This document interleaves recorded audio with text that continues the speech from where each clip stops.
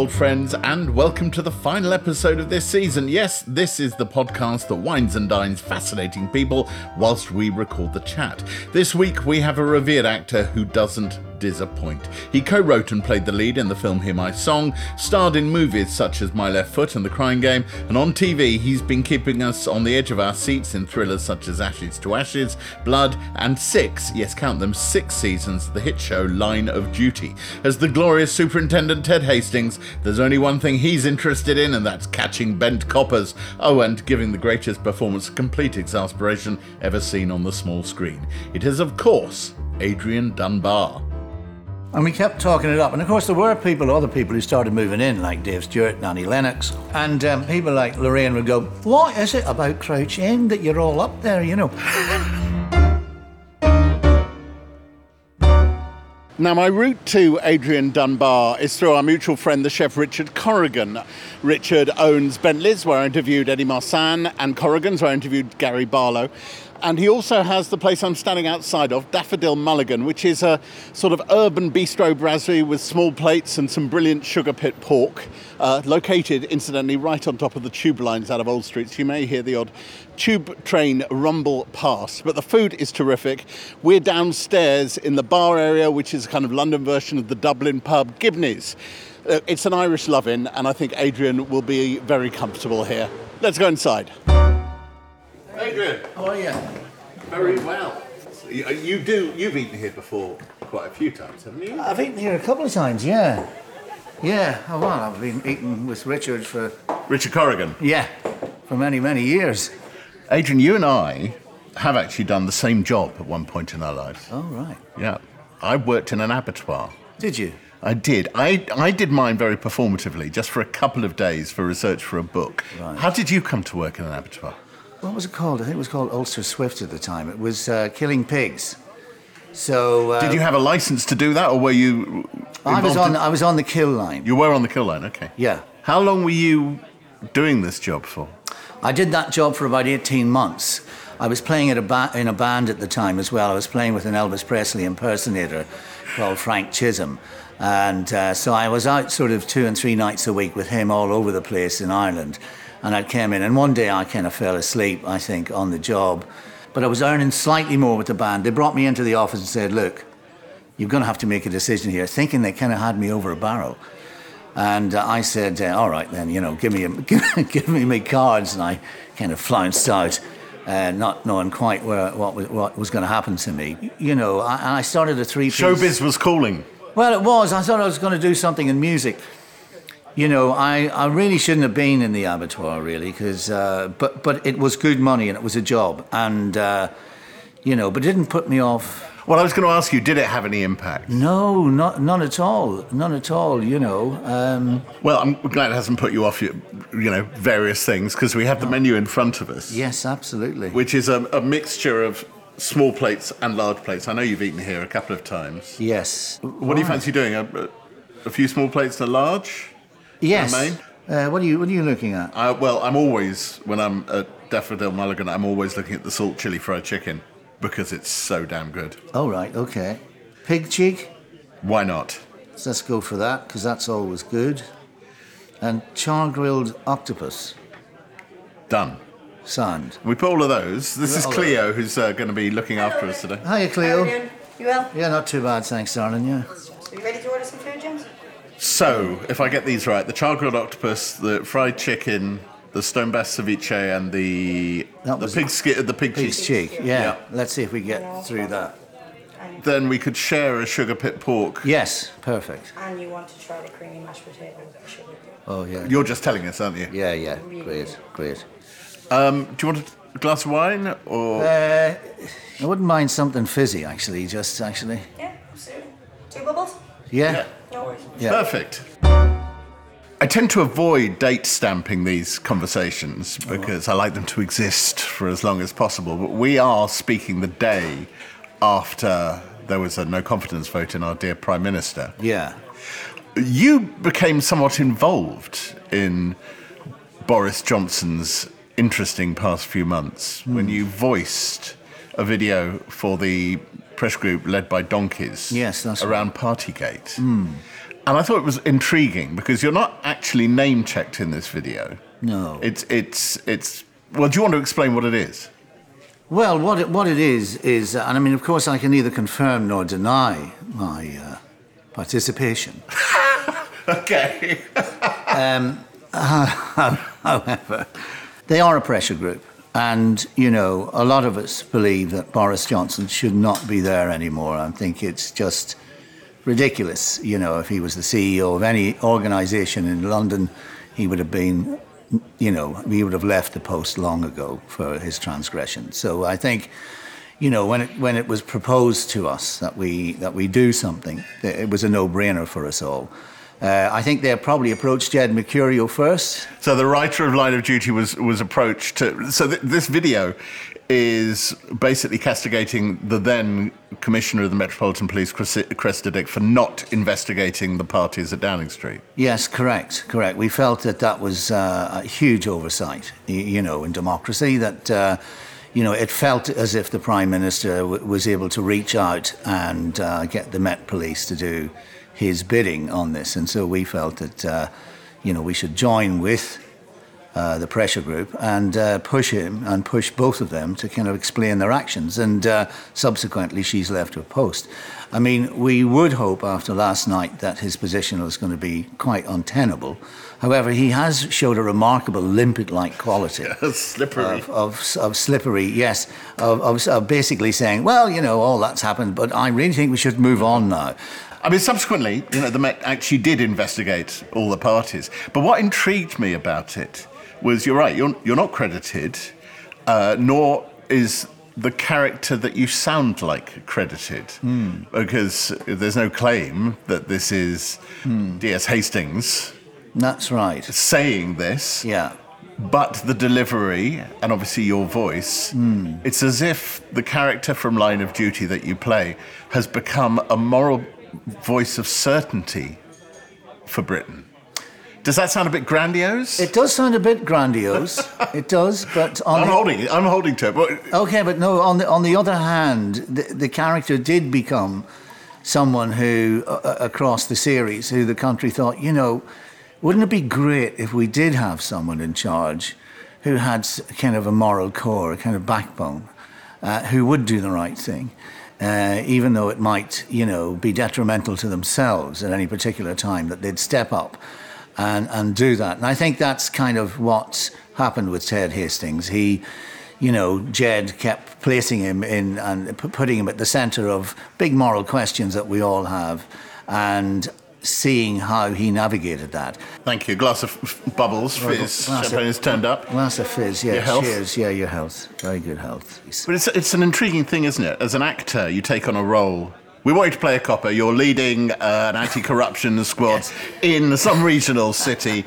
6 series later, it becomes much more than that. It becomes this voice of a certainty and a moral rectitude that the country seems to lack. The words are put into my mouth by Jed Mercurio. I mean, I have some work on the script, but minor changes only. So the words, it's coming from Jed. So it's his take on things. Going from one series to a second is one thing, but when you start getting into 4 or 5 or 6, then you're creating a whole universe, aren't you?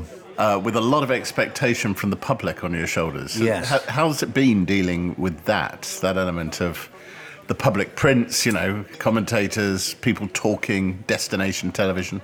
Yeah, destination TV, yeah. Particularly in the age of streaming, frankly. Well, that's right. I mean, we did something that probably people thought wasn't going to happen again, which was that kind of people watching a programme live because of the twists and turns that were in it.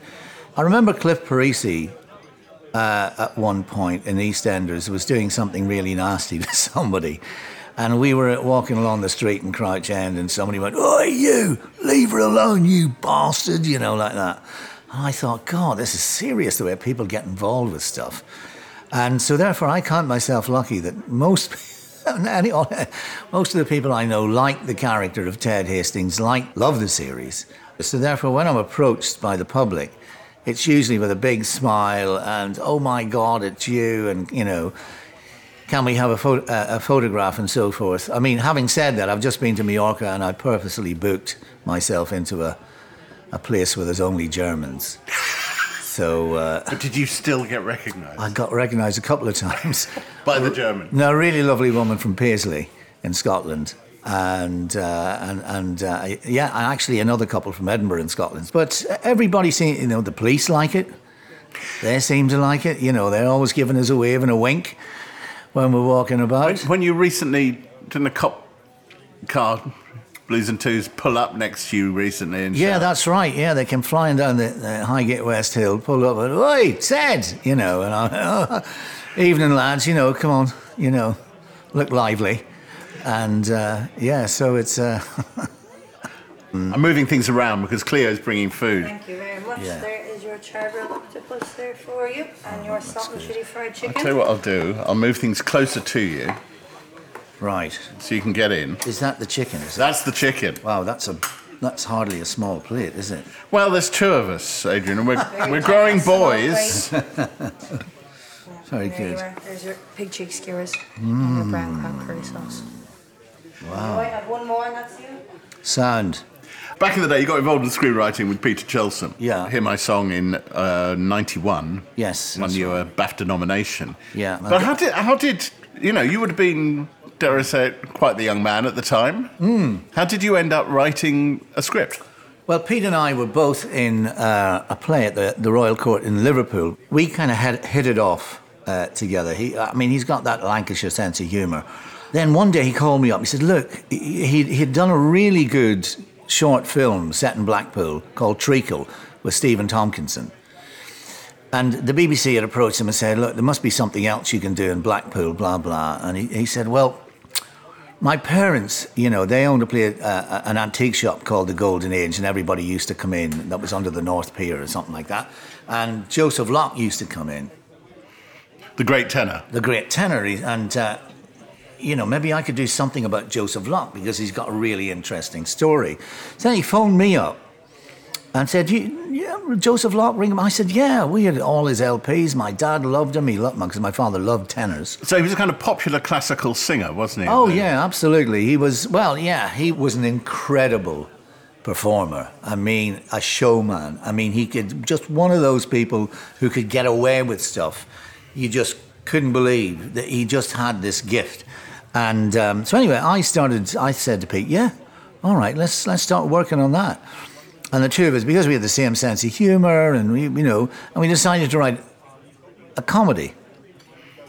And, Joe's big thing was that he cheated the taxman. Well, that's kind of all right, isn't it?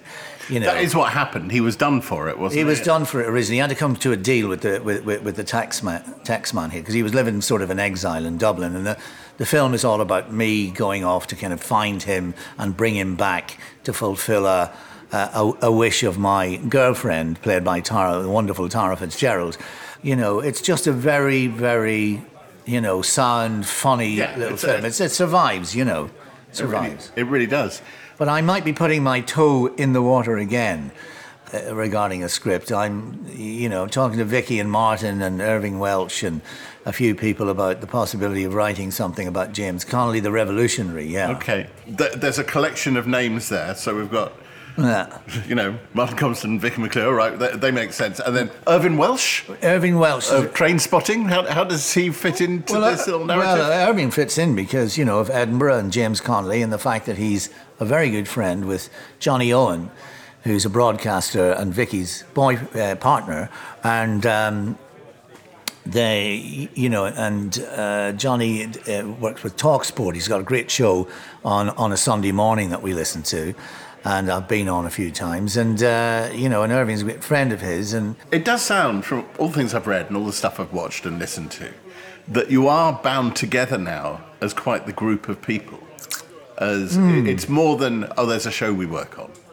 Oh, very much so. I'm seeing both of them this evening. Martin's in from Las Vegas, Vicky's down from Nottingham, and I'm down from Highgate. And the three of us will meet and have a bite to eat. Probably not as good as this, I have to say. So where are you going to go for dinner tonight with Martin and Vicky? Well, Martin's staying down in Covent Garden, so the suggestion is that we go to Dishoom. It has to be said, Dishoom is no bookings. It's you have to queue along St Martin's Lane. I know, that could be quite difficult when the three of us get together. That sometimes creates a bit of a stir. I mean, we didn't realise it until, I think one day we went, that's the thing about social media.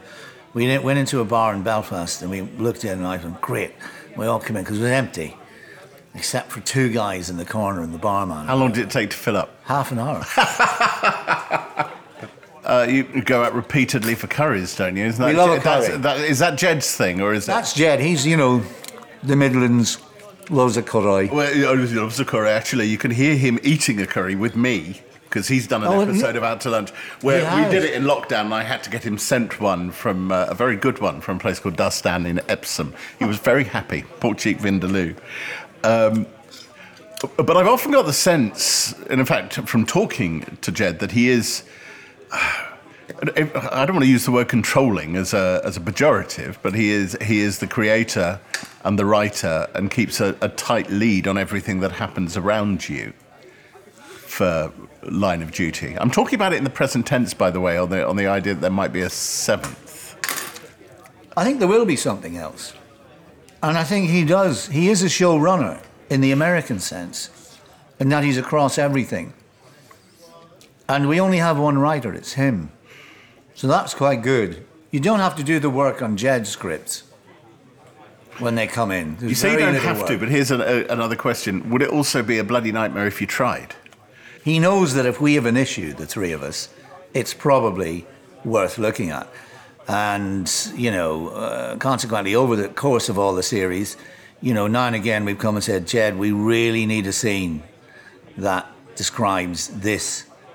Otherwise, we don't feel that we can carry that through line. We need actually to stop for a moment and do a scene where this happens. And he'll look at it and think, right, okay, no, you're right. We do need that. But you make it sound like the three of you get together and work this through before going to talk to Jed. Well, someone will say, this feels a bit strange because, blah, blah, blah. And somebody else will go, yeah, I thought that. And go, yeah, I think we need to talk to Jed about this. And we'll all, and then we go out for a curry. And we say this, that, and the other, and you go, yeah, fancy a cobra? Yeah, another 3 cobras, please. And but it's all, he knows now that we're inside the characters and that, anything that we do come up with. But thankfully, he's not slapdash. Thankfully, he works really diligently on his own work. And so when it arrives with us, it's usually in pretty good shape. I'm going to get you to pass the octopus down as you know. Take some and then pass it down. I will. I'm quite demanding at the table. Well, you're hungry, mate. Well, no, I'm just aware that, we've got dishes ordered and the kitchen's doing stuff up there. Yeah, the kitchen's doing stuff. Right, good lad. Do you ever wonder how celebrities order food? Like, is Sarah Paulson a Diet Coke or a regular Coke girlie? Some peasant Coke? No. Or how does Sofia Vergara order a pizza? No, nothing. No tomatoes. I cannot eat tomatoes. Tomatoes? Yes. Are you cool with mushrooms? Not really. If these are the details you need, and I know you do, I have the podcast for you. I'm Jesse Tyler Ferguson, and on my podcast, Dinners on Me, I take some notable friends of mine out to dinners in Los Angeles and New York City. Listen wherever you get your podcasts. That thing was delicious. You have just been the director of a Beckett festival, haven't you? Yeah. Were these things you were introduced to as a kid? Both Beckett and Oscar Wilde went to school in my hometown. So I was very aware of Beckett and Wilde from a very early age. It wasn't until I went to the Guildhall in 1980 that I saw my first production of a Beckett play, which was an all-female production of Waiting for Godot with actresses who I knew from my year. This thing that was so abstract in many ways was really moving me around and kind of, making me feel things and I thought, how is this man doing this? What is... It is very spare prose, and it is tricky. It's difficult stuff, isn't it? You know, if you try and analyse everything and want to know the meaning of everything, well then, you know, you're going to miss the experience of allowing words like music and situation to wash over you, to allow it to affect you emotionally. And I mean, all the time he's just drawing, you know, your attention to the fact that, you know, it's a pretty difficult thing, life. You know, like the Eastern philosophers will tell you, you know, I mean, basically we're just finding ways to amuse ourselves till it's over. And, you know, and I mean, Sam is very funny because he understands that. The thing about it is that when you engage with Beckett, it's such a joyous thing. You come out feeling so alive and willing to grasp the nowness and be in the moment of life afterwards. You know, that's what I get out of it all the time. I don't find it depressing. I find, you know, asking yourself the fundamental questions about why we're here and what it's all about is a liberation, really. We don't do it often enough. And I think Beckett allows us in there. Also, Beckett is being done consistently in war zones. See, his plays don't cost anything to put on. A table, 2 chairs, a hat. They're cheap. They're cheap. 1 light bulb. And so they can be done anywhere. Well, there could be some suggestion that you are having an adulterous affair drama-wise because you're about to play another policeman, Alex Ridley, in the ITV drama Ridley. Yes. Slight demotion from DS to DI. Alex is a retired cop working somewhere in the north of England, probably north of Manchester, up in the Dales, somewhere like that. He's, you know, he would have had a kind of more colourful career, probably working elsewhere, but he finds himself there, and the tragedy in his life is that his wife and daughter both died in a horrific house fire. He wasn't there at the time, and he feels he's guilty. He feels people who are connected to the incident feel guilty, but there's a mystery involved in that. There's a guy in prison for it, and he does visit him, which is a bit strange. There's some strange things about his character which are interesting. But he also owns a jazz club with his longtime friend Annie, and he sings. I just loved the idea of the singing detective back in the day. It really got to me. I just thought, yeah, because a detective who sings in a club, and there's, you know, you have glamour, and then people come into the club, and, you know, people who are kind of with stories. Was it your input that said, why don't we make him a owner of a jazz club who sings? Yes, absolutely. And then I thought we were going to go up to, right, I'll start looking for jazz in Yorkshire, or Lancashire, that's where we're going to be. And I came across someone who I didn't know. I was ashamed to say this now, but I didn't know who Richard Hawley was. Oh, wow, okay. And I'd never heard any of Richard's... Sheffield-based. Yeah, Sheffield, yeah. And I started listening to Richard's work and thought, wow, I absolutely love the songs that this guy writes. And where he's singing them is kind of beautifully placed for where my voice is. And so Richard really, I mean, unbelievably allowed us to take 3 of his songs, and we end each episode with a song, or we start with a song. So there's a kind of, it's interesting in that respect. And the song has, all his songs are kind of are dealing with male grief, really. You know, it's like that place where Sinatra was. You know, you get that kind of a man alone stuff. So it really is interesting, I think. You know, it's different. Did you come close to getting involved in the writing of this, if you were so deeply involved in the conceptualizing of it? Yes, I was very involved with, like script editing. And that happens when you're playing the lead. You kind of have to be across that. For example, Paul Matthew Thompson, our writer, also writes for Vera. And, he will tell you that Brenda... You know, after when the scripts come in, and indeed as revisions come in, Brenda will be all over that. Because Brenda Blethyn, who's the in Vera, Vera, and Brenda, works on it. Because you have to. Things are done really quickly these days, and what you don't want to be doing is trying to fix everything in post. So you try and get what you're filming absolutely right. This is your sugar pit pork and your creamy mashed Oh, potatoes. Jesus, yeah. So what I think I might do is slice up the sugar pit pork into manageable pieces. That's a good for us. idea. Should I be mother? Oh, my God, that looks good, doesn't it? Well, this sugar pit pork comes from a great man called Peter Hannon. Oh, yes. Hannon Meats. Hannon Meats. In Moira. That's right. I know this. Richard talks about these guys. Yeah, and he's a Apparently, he's a great character, Peter. Peter is an amazing character, and he's a great ambassador for Northern Irish food. Moira. Yeah. The key thing is, though, you've lived in North London now for a very long time, haven't you? Oh, yeah. Up in the People's Republic of Crouch End, Yes, indeed. which usually, for anybody listening who doesn't really know enough about Crouch End, is normally people from Crouch End are desperate to tell you it's not on the tube. It isn't on the tube. Yeah, it isn't on the tube, and that gives it a special sort of quality. It does. Well, when myself and Neil Morrissey moved in there 25, 30 years ago, we'd go on This Morning and we'd go on various programmes. And we start talking about Crouch End because we both realised that we could kind of make it a place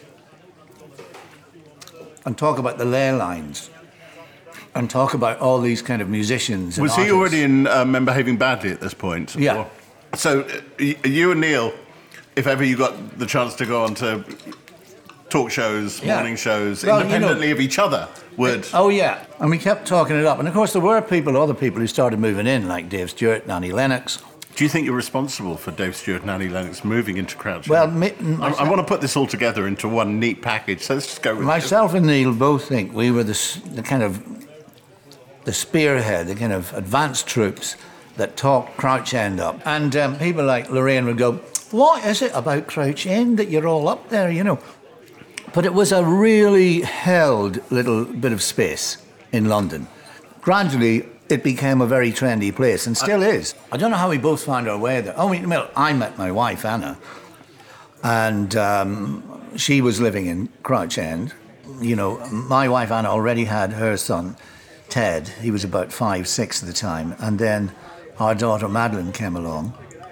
But that happened when we moved up to Warwickshire for a couple of years, which was a bit of a mistake. Anna was working at the RSC, and we thought, oh, God, let's move to the country. It'll be great. We lasted 2 years, realised nobody was going to drop in, and came back to London. You're bored. Bit bored and bit lonely up there. Yeah, totally. Yeah, I remember once going to see Steven Spielberg, and he said, before we started the meeting, he said, "Have you ever had buyer's remorse?" And I said, "No, what's that?"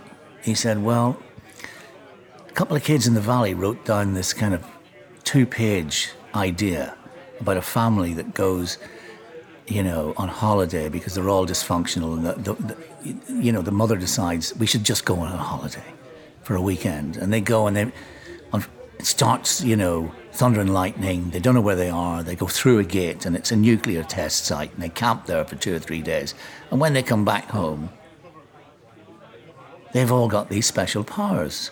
The father can hear what the other 2 guys are saying in the business meeting, so he makes the right decision.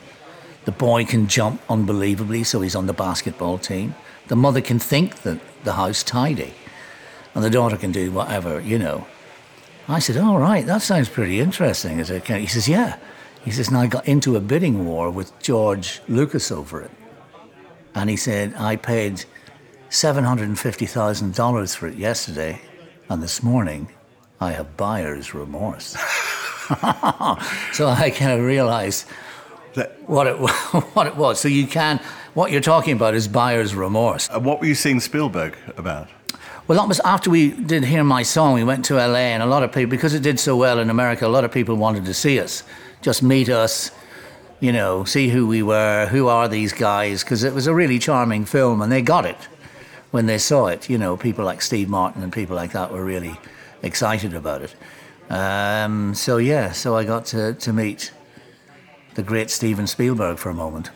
I mean, is London a good place to be from somewhere else? I think London's one of the great world cities. There's no question about it.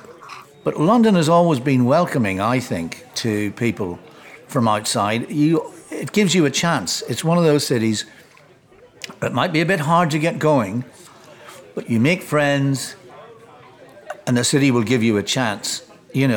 Work hard, it'll happen for you. And I've seen it happen for quite a lot of people. And that's not necessarily true of other cities in other countries.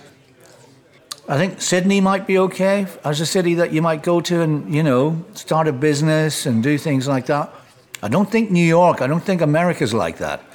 I don't think you can wander in there without a lot of dough behind you. It's a myth, this kind of, you can make it good there. It's not, if you can make it there, you can make it anywhere. I mean, it's, I think London's is a great city for that.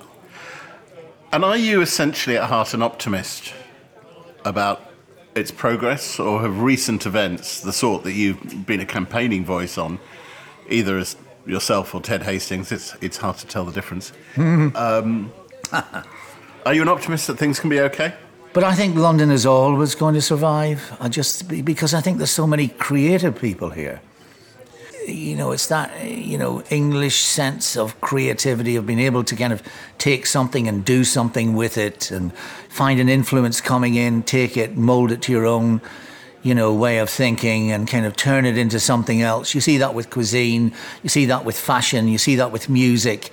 Really, really incredible sense of being able to take something and do something with it. And I think that's always going to be the strength of this city. Definitely. You mentioned music, so I'm going to bring this sort of full circle.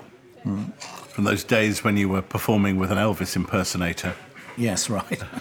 To playing a jazz singer, jazz club owner in Ridley. Yeah. Is it fair to suggest that music has sustained you all the way through your career? I think that's absolutely right. And my mother, bless her, who died recently, said, where would we be without music? And it's true. Where would we be without music? It's abstract, it's international, it's immediate, it's emotionally engaging, and there's no intellectualism about it. People try and talk, intellectually about music. I just think, no, stop it. It's like fabulous abstract art. It's like Scully, it's like Pollock, it's like, Rothko, there's the colour, what's the feeling?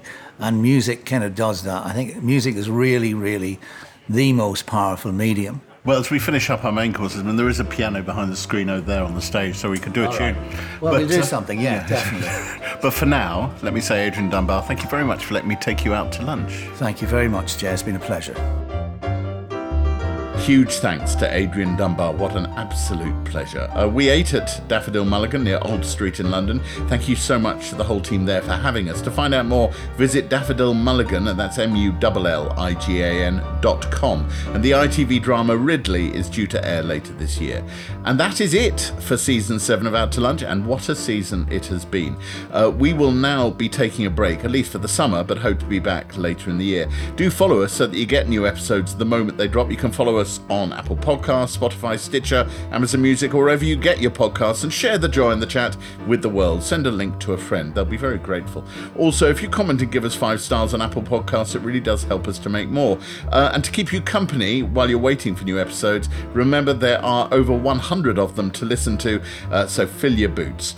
Out to Lunch is a Something Else and Jay Rayner production. The music was written, arranged and performed by me, Jay Rayner, and Robert Rickenberg. The recording and mix engineer was Paul Brogden. The post-production coordinator is Lily Hamley. The assistant producers are Anya Das and Bethany Hocken. The producer is Selena Ream, and the executive producer is Darby Doris.